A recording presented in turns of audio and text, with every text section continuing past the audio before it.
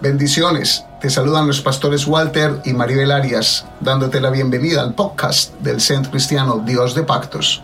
Asegúrate de suscribirte para recibir nuevos mensajes cada semana. Disfruta el mensaje y abraza lo que hay de Dios para ti. El título de la palabra de hoy, el alfarero. Y vamos a la palabra, si son tan amables, Jeremías capítulo 18, versículos del 1 al 6. Y dice así: palabra de Jehová que vino a Jeremías diciendo: levántate y vete a casa del alfarero, y allí te haré oír mis palabras. Y descendí a la casa del alfarero, y aquí que él trabajaba sobre la rueda, y la vasija de barro que él hacía se echó a perder en su mano, y volvió y hizo otra vasija, según le pareció mejor hacerla. Entonces vino a mí palabra de Jehová diciendo: ¿no podré yo hacer de vosotros como este alfarero, oh casa de Israel? Dice Jehová: y aquí que como el barro en la mano del alfarero, así sois vosotros en mi mano, oh casa de Israel. Dios escogió un pueblo para derramar su gloria y escogió al pueblo de Israel. Dios, ¿qué quería hacer con este pueblo? Dios se quería mostrar a través de este pueblo de su poder, de sus milagros, de sus prodigios. Pero así también como escogió este pueblo de Israel, también le dio mandamientos y le dio preceptos para que ellos andaran por el camino que les había trazado y no se apartaran de él, y por ende recibieran las promesas que Dios les había dicho. Este pueblo con el tiempo fue endureciendo su corazón, se fue apartando de Dios, se fue apartando de sus mandamientos, de sus preceptos, fue haciendo lo malo delante de él. Pero Dios ya había profetizado por medio de los profetas, de varios profetas, les había dicho que si no se convertían de sus malos caminos, vendría juicio sobre ellos. Dios es un Dios de amor y es un Dios de infinita misericordia, pero también es un Dios castigador cuando nosotros persistimos en hacer lo malo delante de él. Lo mismo pasó con nosotros. Nosotros somos el pueblo gentil, no somos judíos. Somos el pueblo gentil.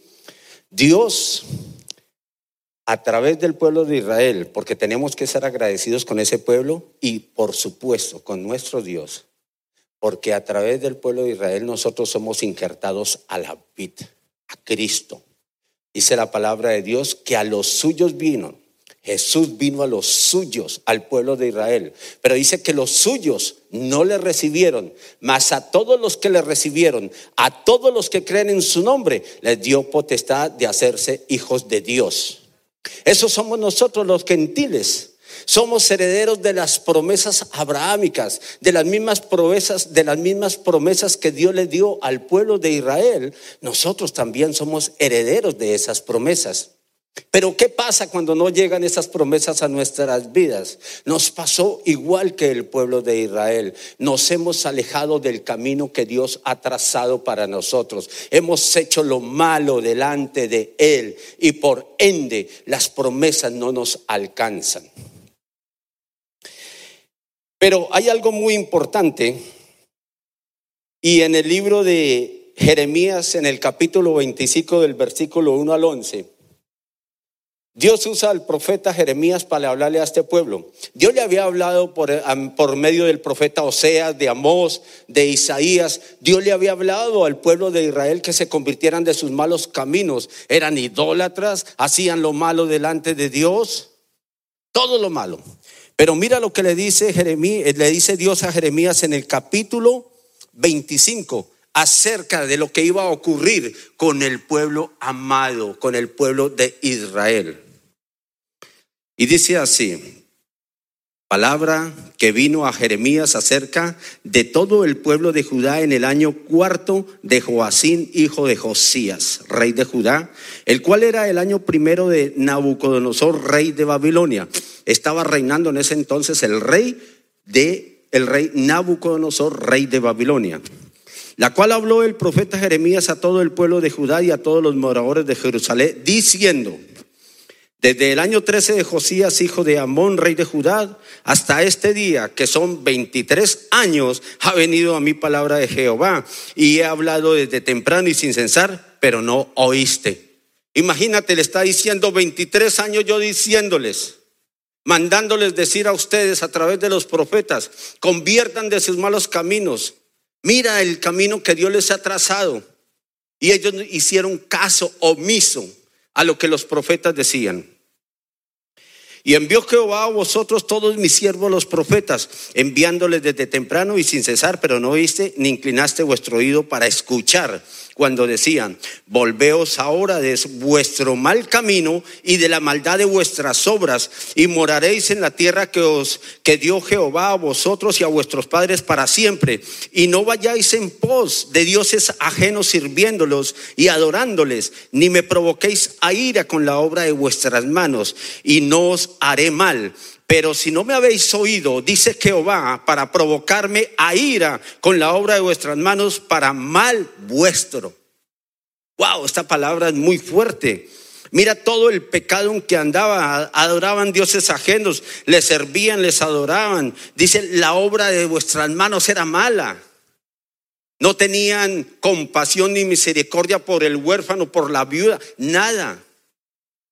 Y entonces dice el versículo 8: por tanto, así ha dicho Jehová de los ejércitos. Aquí viene el juicio que viene contra el pueblo amado de Israel a causa de su pecado. Por cuanto no habéis oído mis palabras, he aquí enviaré y tomaré a todas las tribus del norte, dice Jehová, y a Nabucodonosor, rey de Babilonia, mi siervo, y los traeré contra esta tierra y contra sus moradores y contra todas estas naciones de alrededor, y los destruiré y los pondré por escarnio y por burla y en desolación perpetua, y haré que desaparezca de entre ellos la voz de gozo y la voz de alegría, la voz de desposado y la voz de desposada, ruido de molino y luz de lámpara. Toda esta tierra será puesta en ruinas y en espanto, y servirán estas naciones al rey de Babilonia 70 años. Qué profecía tan dura. Pero ustedes se imaginan el pecado tan grande que había cometido Israel para que Dios, en su infinito amor y su infinita misericordia, mandara esta profecía contra su pueblo. Ya era el juicio. El juicio ya estaba declarado. Ya estaban, ya les dijo: van a ir 70 años cautivos a Babilonia por su desobediencia. ¡Wow! ¡Qué tremendo! Pero luego de esto, Jeremías se entristeció mucho, se entristeció en su corazón, porque era una palabra muy fuerte. Y él había predicado por muchos años, había profetizado a todo el pueblo de Judá y a las naciones de alrededor. Les había dicho: conviértanse de sus malos caminos. Era un camino muy largo el que había caminado él, profetizando todo esto y diciéndole a la gente: no lo haga. Pero como dice la palabra aquí, no escucharon, no oyeron. Y muchas veces a nosotros nos pasa igual. No somos nada diferentes al pueblo de Israel. No escuchamos, no nos alineamos con los preceptos y con los mandamientos de Dios y queremos obtener las promesas de Él. Eso no funciona así. Dios es un Dios justo. Los injustos somos nosotros, que hacemos las cosas malas y queremos tener las cosas buenas. Esta es una palabra muy fuerte, pero es una palabra también actual. Y lo vemos en el mundo como está. Vemos todo lo que está ocurriendo. Gracias a Dios que hay un remanente aquí. Que hay un remanente. Y para este remanente que hay aquí es esta palabra. restauración de parte de Dios. Pero entonces viene otra palabra a Jeremías en el capítulo 29 del versículo 10 al 14. Una palabra en que ya él trae aliento a su vida, porque es una palabra ya de esperanza, es una palabra diferente a la que él había ya dicho al pueblo. Ya estaba que ellos iban a ir 70 años cautivos a Babilonia.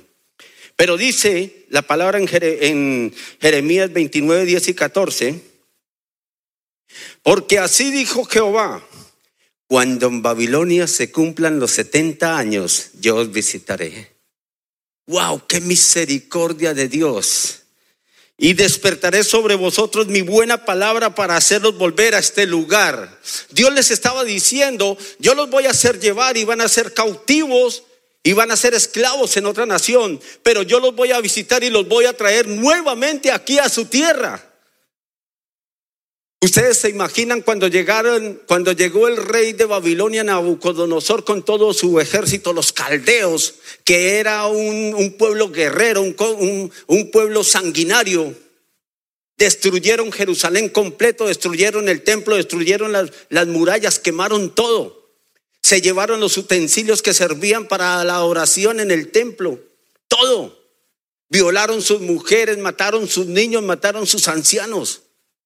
Esos eran despiadados y se lo llevaron después. Algo increíble. Y dice el versículo 11: porque yo sé los pensamientos que tengo acerca de vosotros, dice Jehová, pensamientos de paz y no de mal, para daros el fin que esperáis. Entonces me invocaréis y vendréis y oraréis a mí, y yo os oiré, y me buscaréis y me hallaréis, porque me buscaréis de todo vuestro corazón, y seré hallado por vosotros, dice Jehová, y haré volver vuestra cautividad, y os reuniré de todas las naciones y de todos los lugares a donde os arrojé, dice Jehová, y os haré volver al lugar de donde os hice llevar. Qué bendición tan grande, y rebosaba de alegría Jeremías cuando escuchó esta profecía de parte de Dios. Una profecía ya para la restauración del pueblo de Israel. Tenemos un Dios que envía juicio, pero también tenemos un Dios que restaura, tenemos un Dios que redime, tenemos un Dios que levanta. Ese Dios que está con nosotros, ese Dios que se llama Dios Emmanuel, Dios con nosotros. Dice 2 Corintios 7:14, y esto va para nosotros. Dice: si mi pueblo se humillare, sobre el cual mi nombre es invocado, y oraren y buscaren mi rostro, y se convirtieran de sus malos caminos, entonces yo iré desde los cielos, perdonaré sus pecados y sanaré su tierra. Esto es promesa para nosotros cuando nosotros, los hijos de Dios, venimos y nos arrepentimos de nuestras faltas, de nuestros pecados, de nuestras transgresiones delante de Él. Eso es lo que nos dice el Señor, que Él nos va a escuchar y nos va a restaurar y nos va a levantar. Y así fue que después de los 70 años de la cautividad, Dios cumplió lo prometido. Dios restauraría a su pueblo. Y así fue como usó a un rey pagano, Ciro de Persia, un rey pagano de la nación allá donde ellos estaban cautivos. El reinado de Babilonia había desaparecido y se levanta otro reinado, el poderoso reinado pérsico. Y Ciro es utilizado por Dios, un rey pagano. Pónganle cuidado lo que hace este rey pagano. Dice, ese rey no conocía de Dios, pero promulga un edicto en el cual el pueblo de Judá, que estaba cautivo en Babilonia, podía regresar a Jerusalén. Y dice Isaías 45, 1 al 3. Así dice Jehová a su ungido, a Ciro, el cual tomé yo por su mano derecha para sujetar naciones delante de él y desatar lomos de reyes, para abrir delante de él puertas, y las puertas no se cerrarán. Yo iré delante de ti y enderezaré los lugares torcidos, quebrantaré los cerrojos de bronce y los cerrojos de hierro los haré pedazos, y te daré los tesoros escondidos y los secretos muy guardados, para que sepa que yo soy Jehová, el Dios rey de Israel, el Dios que te pongo nombre. Y también nos dice Esdras 1 del 1 al 3. Dice, en el primer año de Ciro, rey de Persia, este rey pagano que no conocía de Dios, pero que Dios lo cogió y lo ungió y le dijo: tú vas a hacer esto con mi pueblo. Vas a promulgar un edicto para que mi pueblo salga de la cautividad y pueda regresar a Jerusalén. Y dice: así ha dicho Ciro, rey de Persia: Jehová, el Dios de los cielos, me ha dado todos los reinos de la tierra y me ha mandado que le edifique casa en Jerusalén. Dice, el rey de toda la tierra está reconociendo, un rey pagano reconociendo que Dios es el rey de toda la tierra. Y me ha mandado que le edifique casa en Jerusalén, que está en Judá. Quien haya entre vosotros de su pueblo, sea Dios con él, y suba a Jerusalén, que está en Judá, y edifique la casa que Jehová, Dios de Israel, él es el Dios, la cual está en Jerusalén. Dios, dice Números 23:19, Dios no es hombre para que mienta, ni hijo de hombre para que se arrepienta. Si él lo dijo, no lo hará. Y si él habló, ¿no lo ejecutará? Claro que sí. Aquí está la palabra de Dios que lo dice. Lo que él dijo, lo hizo. Y es importante saber que desde el comienzo, en el pueblo de Israel, en sus comienzos, en el reinado de Israel, hubo un reino unido, que fue el rey Saúl, el rey David y Salomón. Es el reino unido de Israel. Inmediatamente después del rey Salomón se divide el reino de Israel, el reinado del norte y el reinado del sur. El reinado del norte, que es llamado Israel, y en cuyo reinado se juntaron 10 tribus de Israel. Y el reinado del sur, o reinado de Judá, también en cuales se unieron 2 tribus únicamente, el reinado del sur o el reinado de Judá. Aquí estamos hablando de lo que es Judá y Jerusalén, del reinado del sur, quien fue llevado por los babilonios en el año 487 antes de Cristo, que fueron llevados cautivos. Porque en el año 721 antes de Cristo, el reinado del norte fue llevado por el imperio asirio. Fue llevado cautivo y se dispersaron esas 10 tribus de Israel. No quedaba sino el reinado del sur, la nación de Judá y Jerusalén. Entonces, pero hay algo muy importante que debemos entender acá. Y yo les voy a pedir que presten mucha atención a esto. Porque el orden y la forma como Dios permitió que el pueblo de Judá fuera llevado cautivo al imperio babilónico tiene una connotación espiritual muy importante para nosotros. Y lo mismo, el regreso, cuando regresaron, también la forma y el orden en que lo hicieron nos da a nosotros esa connotación espiritual, que es el objetivo principal de esta palabra, que ustedes lo entienden. Y mire, Dios cómo habla a través de su palabra, cómo le habla al pueblo. La palabra es actual. Esto sucedió hace muchos años, pero la palabra de Dios es actual para nosotros, porque quizás aquí donde estamos sentados, de pronto el hecho de que vengamos a la iglesia, de que nos congreguemos, no significa que estemos viviendo en santidad. La congregación es como un hospital donde venimos los que estamos enfermos y necesitamos estar, porque si no perseveramos y no nos mantenemos, porque como dice la palabra en Hebreos, no nos dejemos de congregar como algunos tienen por costumbre. Es importante que nosotros nos congreguemos porque estamos expuestos a la palabra de Dios, porque en definitiva esa es la palabra que nos habla. Ahora, si le va a dar la gloria a Dios, dásela fuerte. Que se estremezcan los cielos.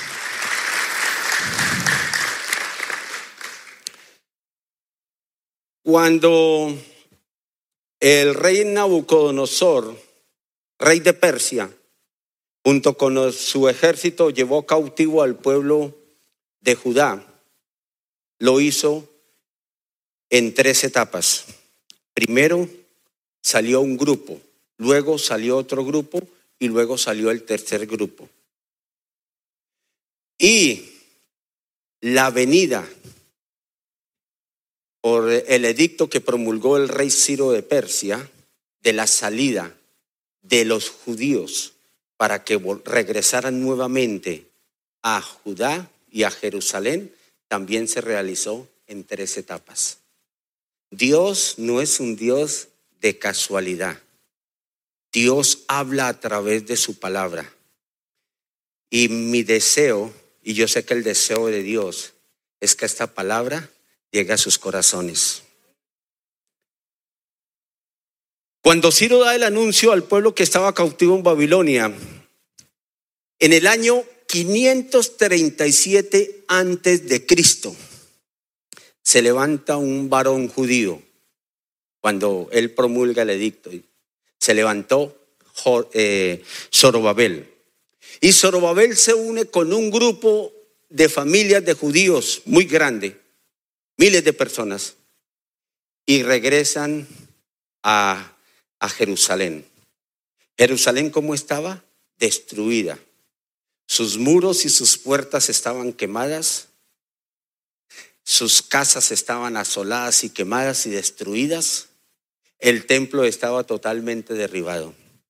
No habían sino escombros. Pero él regresa. Y lo primero que hace, junto con estos varones judíos, es restaurar el templo. Y esto tiene el templo. ¿Qué simboliza el templo? El templo simbolizaba la paz. Primer punto, restaurar la paz y la comunión con Dios. El primer punto, restaura la paz y la comunión con Dios. Zorobabel y los judíos que lo acompañaron restauraron el templo. ¿Por qué el templo? ¿Qué simbolizaba el templo? Si ustedes, yo aquí pienso que la mayoría de ustedes saben qué era el templo. El templo era donde anualmente llegaban de todas partes las personas de Judá y traían, de acuerdo a su capacidad económica, o un palomino, o un becerro, o un cordero, y lo sacrificaban. ¿Para qué? Para tener paz para con Dios. O sea, una paz temporal, porque lo tenían que hacer cada año.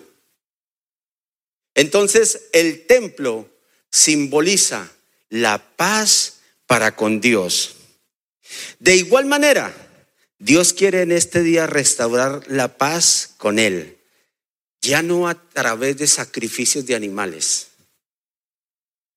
ya no en este momento, porque ¿saben una cosa? Tenemos un cordero que se llama el cordero inmolado, el cordero de Dios, el cual es sin mancha, el que fue a la cruz del Calvario y pagó por ti y pagó por mí, por todos los pecados, y ahora tenemos una paz eterna con Dios. Ya no tenemos una paz temporal, es una paz eterna. Bendito sea Dios. Dice Isaías 53:5, mas él herido por nuestras rebeliones, molido por nuestros pecados, el castigo de nuestra paz fue sobre él, y por sus llagas nosotros fuimos curados. Por la obra que hizo Jesús, nuestro Señor y nuestro Salvador, en la cruz del Calvario, tenemos paz para con Dios por siempre, y no por un periodo de tiempo como en aquella época. Para ellos era muy importante levantar el templo, porque era allí donde tenían la paz con Dios. Ellos querían tener esa paz con Dios. Ahora, en el año 468 antes de Cristo, regresa a Jerusalén el sacerdote Esdras y restaura la adoración y la ley de Dios. Les dije que fue en tres periodos, ¿cierto? Años después regresa él y restaura ¿qué? La adoración y la ley de Dios. Ahora, segundo punto, restaurar la intimidad con Dios. Dice Juan 17:21, para que todos sean uno, como tú, oh Padre, en mí y yo en ti, que también sean uno en nosotros, para que el mundo crea que tú me enviaste. ¿Cuándo somos unos? ¿Cuándo nosotros somos uno con el Padre, con el Hijo? Como Dios lo quiere, para que el Padre y Él sean uno solo, que nosotros también seamos uno solo con ellos. Cuando nosotros alabamos, cuando nosotros adoramos, cuando nosotros leemos la palabra de Dios, cuando nosotros oramos por nuestros hijos, oramos por nuestra esposa, oramos por nuestro esposo, cuando dependemos totalmente de Dios, somos uno con el Padre y con el Hijo. Y eso es lo que Dios quiere. Dios quería.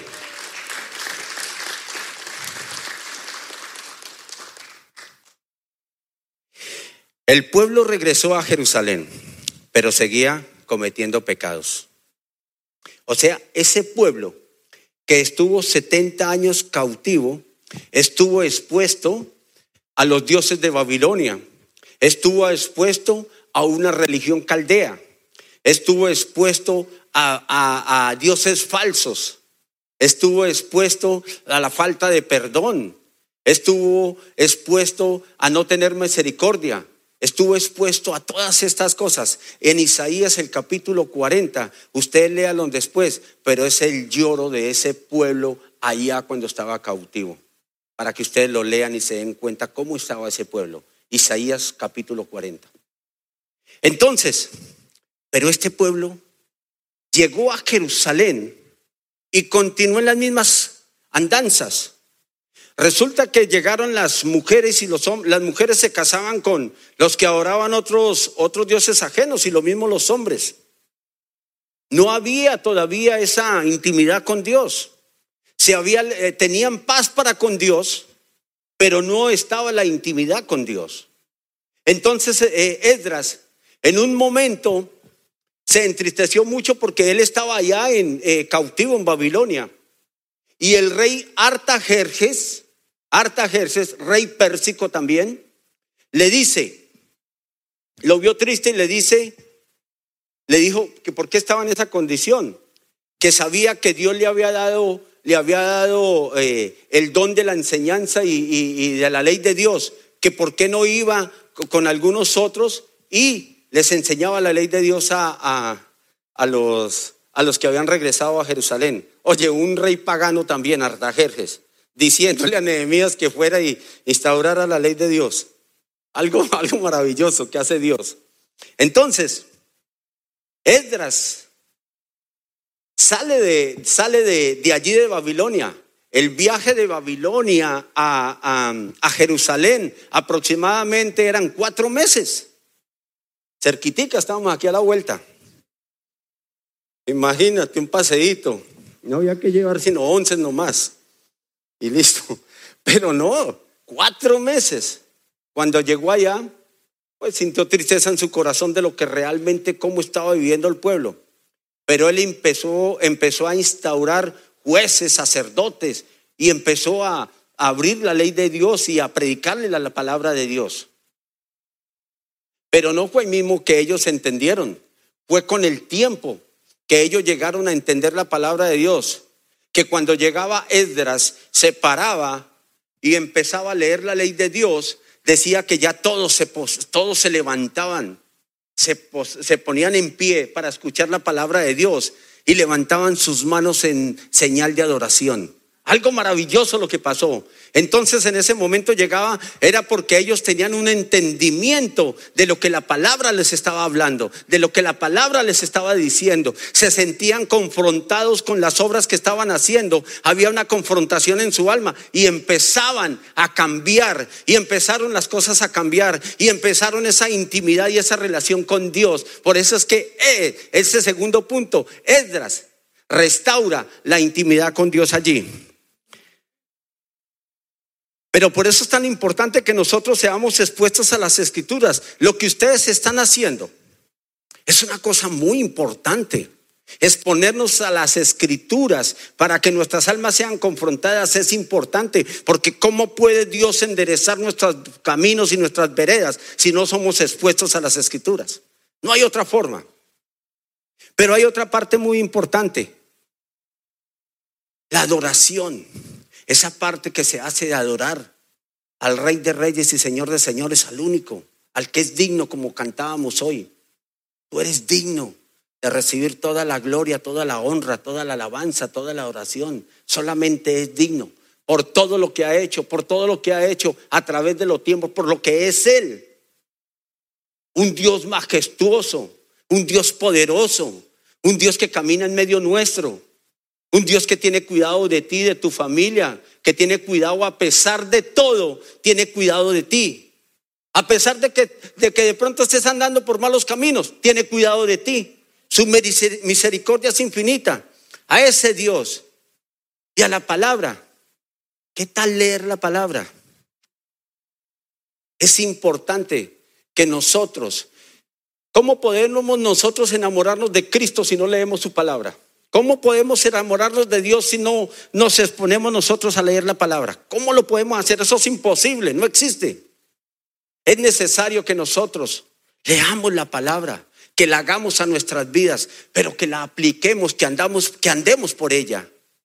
Es importante estar en el lugar secreto. Es importante postrarnos, orar por nuestra esposa, por nuestros hijos, orar por nuestra economía, orar por las estrategias que Dios nos va a dar para hacer las cosas bien.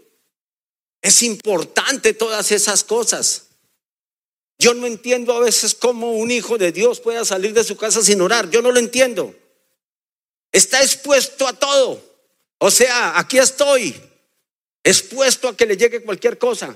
Pero cuando nosotros oramos, cuando nosotros salimos de nuestra casa, sentimos ese poder que lo que pase a nuestro alrededor no nos va a dañar. Pero eso es por lo que nosotros hacemos, lo necesitamos hacer.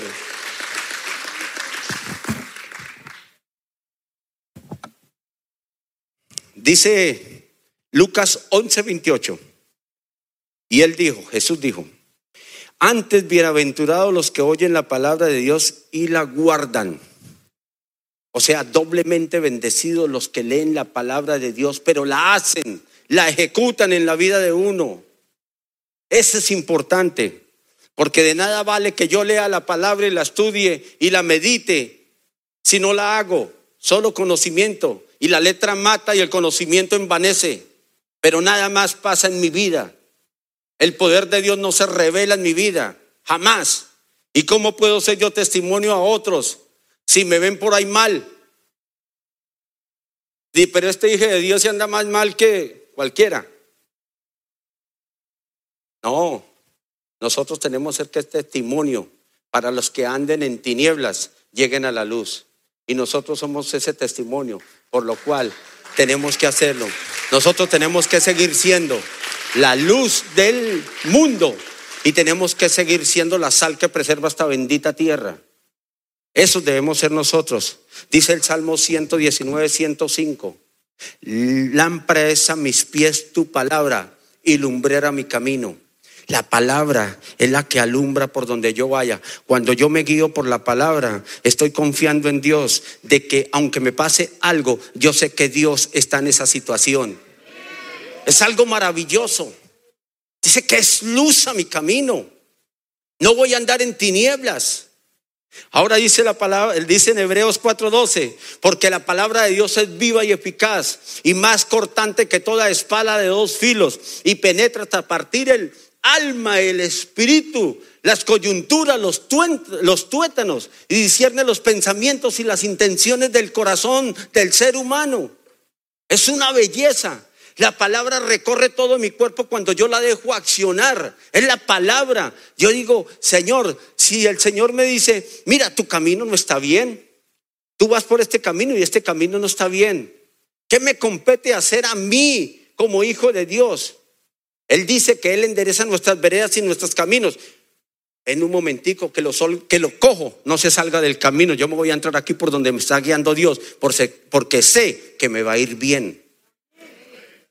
Sé que Dios está haciendo su perfecta voluntad en mi vida y Dios no se equivoca.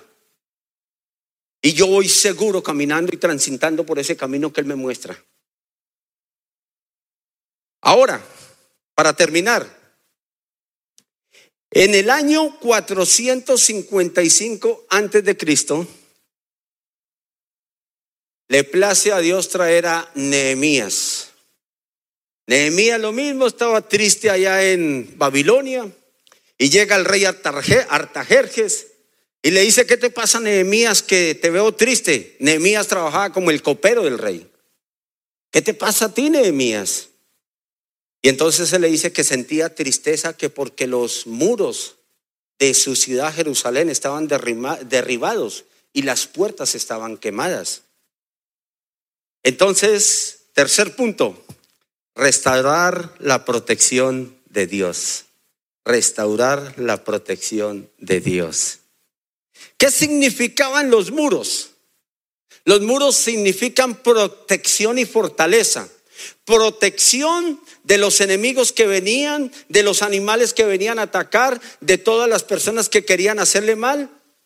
Las murallas los protegían. Y fortaleza, porque veían los enemigos que habían unas murallas que los protegían y era fortaleza, entonces era muy difícil entrar en ellas. Lo mismo quiere hacer Dios con nosotros. Dios quiere protegernos a nosotros de cada situación, de cada cosa. Quiere proteger a nuestras familias, a nuestros hijos, nuestro matrimonio. Pero hay algo muy importante. Hay un orden. Primero, Dios restauró la paz con Dios. Dios restauró la paz de nosotros con Él. Luego, restauró nuestra intimidad con Él. Y luego llegó la protección de Dios. Les voy a decir algo. Cuando el pueblo de Dios entendió, el pueblo allí en Jerusalén y todos los que venían, se congregaban, entendieron, aplicaron e hicieron los mandamientos y los preceptos de Dios, fue cuando vino Nehemías y reconstruyó las murallas y las puertas. Dice la palabra de Dios en el libro de Nehemías que en 52 días lo hicieron. ¿Queremos protección en nuestras vidas? Tengamos intimidad con Dios y tengamos paz con Dios. Hay un orden. No esperemos que Dios nos proteja, que llegue la protección de Dios a nuestras vidas y nosotros andando en desorden sin tener una comunión con Dios ni una intimidad con Dios. No existe. ¿Ok? No existe. No existe.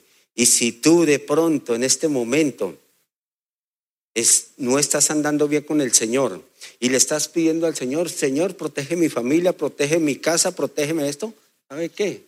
Esas oraciones no pasan del techo. Porque Dios es un Dios justo. Pero si tú tienes paz para con Dios, si tú tienes una intimidad con Dios, eres aquel varón que es sacerdote de casa. Es aquel varón que es el primero que dice: nos vamos para la iglesia. Es aquel varón que dice: nos vamos para la célula. Es aquel varón que dice: nos vamos a orar. Es aquel varón que se levanta temprano y se postra y derrama su corazón delante de Dios. Si ese varón que ora por su esposa, si ese varón que ora por sus hijos, si ese varón que ora por sus finanzas, si ese varón que inclusive ora porque su cuerpo sea renovado y Dios le dé sabiduría, entendimiento, y le pide a Dios: lléname cada día más de ti, Señor. Espíritu Santo, lléname cada día más de ti. Revélate más a mi vida. Si eres esa clase de varón, vas a tener protección en tu vida. Y si eres esa mujer piadosa, esa ayuda idónea, esa mujer que ayuda a su esposo, esa mujer que ama a sus hijos, esa mujer que está ahí también orando, esa mujer que está pendiente, esa mujer que también busca de Dios, esa mujer que hace lo bueno delante de Dios, vas a tener, mujer, protección sobre su vida, sobre tu familia, sobre tus finanzas, sobre tu casa, sobre tu familia. Vas a tener esa protección de Dios. Es algo maravilloso lo que nos enseña Dios a través de su palabra. La protección de Dios viene como resultado de tener intimidad con Dios y tener la paz con Dios. Yo te invito a que te pongas en pie si eres tan amable.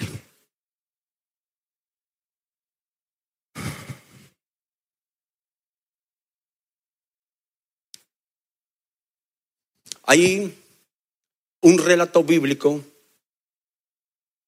en Éxodo 14 acerca de el éxodo del pueblo de Israel de la salida de Egipto hacia la tierra prometida. Y allí se les presenta uno de tantos obstáculos, y este fue el mar Rojo. Pero no solamente se les presenta ese obstáculo de que tenían que cruzar el Mar Rojo, sino que también venía Faraón con su ejército de carros y caballos detrás de ellos persiguiéndolos. Dios le dice en Éxodo 14, 13 y 14, y Moisés dijo al pueblo: no temáis, estar firmes y ved la salvación que Jehová hará hoy con vosotros, porque los egipcios que hoy habéis visto, nunca más para siempre los veréis. Jehová peleará por vosotros y vosotros estaréis tranquilos. Qué palabra tan hermosa, protección de Dios sobre la vida de sus hijos. Ahora, hay algo en este relato que los invito a que lo lean, porque hay cosas pequeñas que uno dice que son cosas muy grandes y es el poder de Dios. Venía el pueblo de Israel, detrás venía Faraón con todos sus caballos y su ejército, pero cuando el pueblo de Israel venía, delante del pueblo guiándolo venía un ángel de Dios guiándolos, y venía la nube, que es la nube que los guiaba. Cuando venía Faraón detrás, el ángel de Dios se fue atrás del campamento de Israel para protegerlos. La columna de nube se movió atrás para proteger al pueblo de Israel, de tal manera que esa columna no permitía que el pueblo de Israel viera el ejército que venía, para que no se atemorizaran, ni para que el ejército judío viera al pueblo de Israel. Algo maravilloso de parte de Dios. Esa es la protección de Dios sobre nuestras vidas. Y le dice Dios a Moisés: alza tu vara y extiende tu mano, y el mar se abrirá para que ustedes pasen en seco. Cuando hubo pasado todo el pueblo de Israel en seco a través del Mar Rojo, estaban al otro lado, y le dice Dios: levanta tu vara y extiende tu mano, y nuevamente las aguas volvieron a su cauce normal, y todo el ejército y Faraón se ahogaron. Por eso dice la palabra que estos egipcios que tú veis, nunca más los verás. Esa es la protección de Dios en nuestras vidas. Si Dios está con nosotros, ¿quién contra nosotros? Dice la palabra de Dios. Dale la gloria al Dios que pelea por ti y pelea por mí. Gracias por escuchar a nuestro podcast. Te invitamos a que nos sigas en las redes sociales como Facebook, YouTube e Instagram. Busca bajo el nombre Dios de Pactos Florida. Esperamos que este mensaje te haya edificado y por favor compártelo a otros.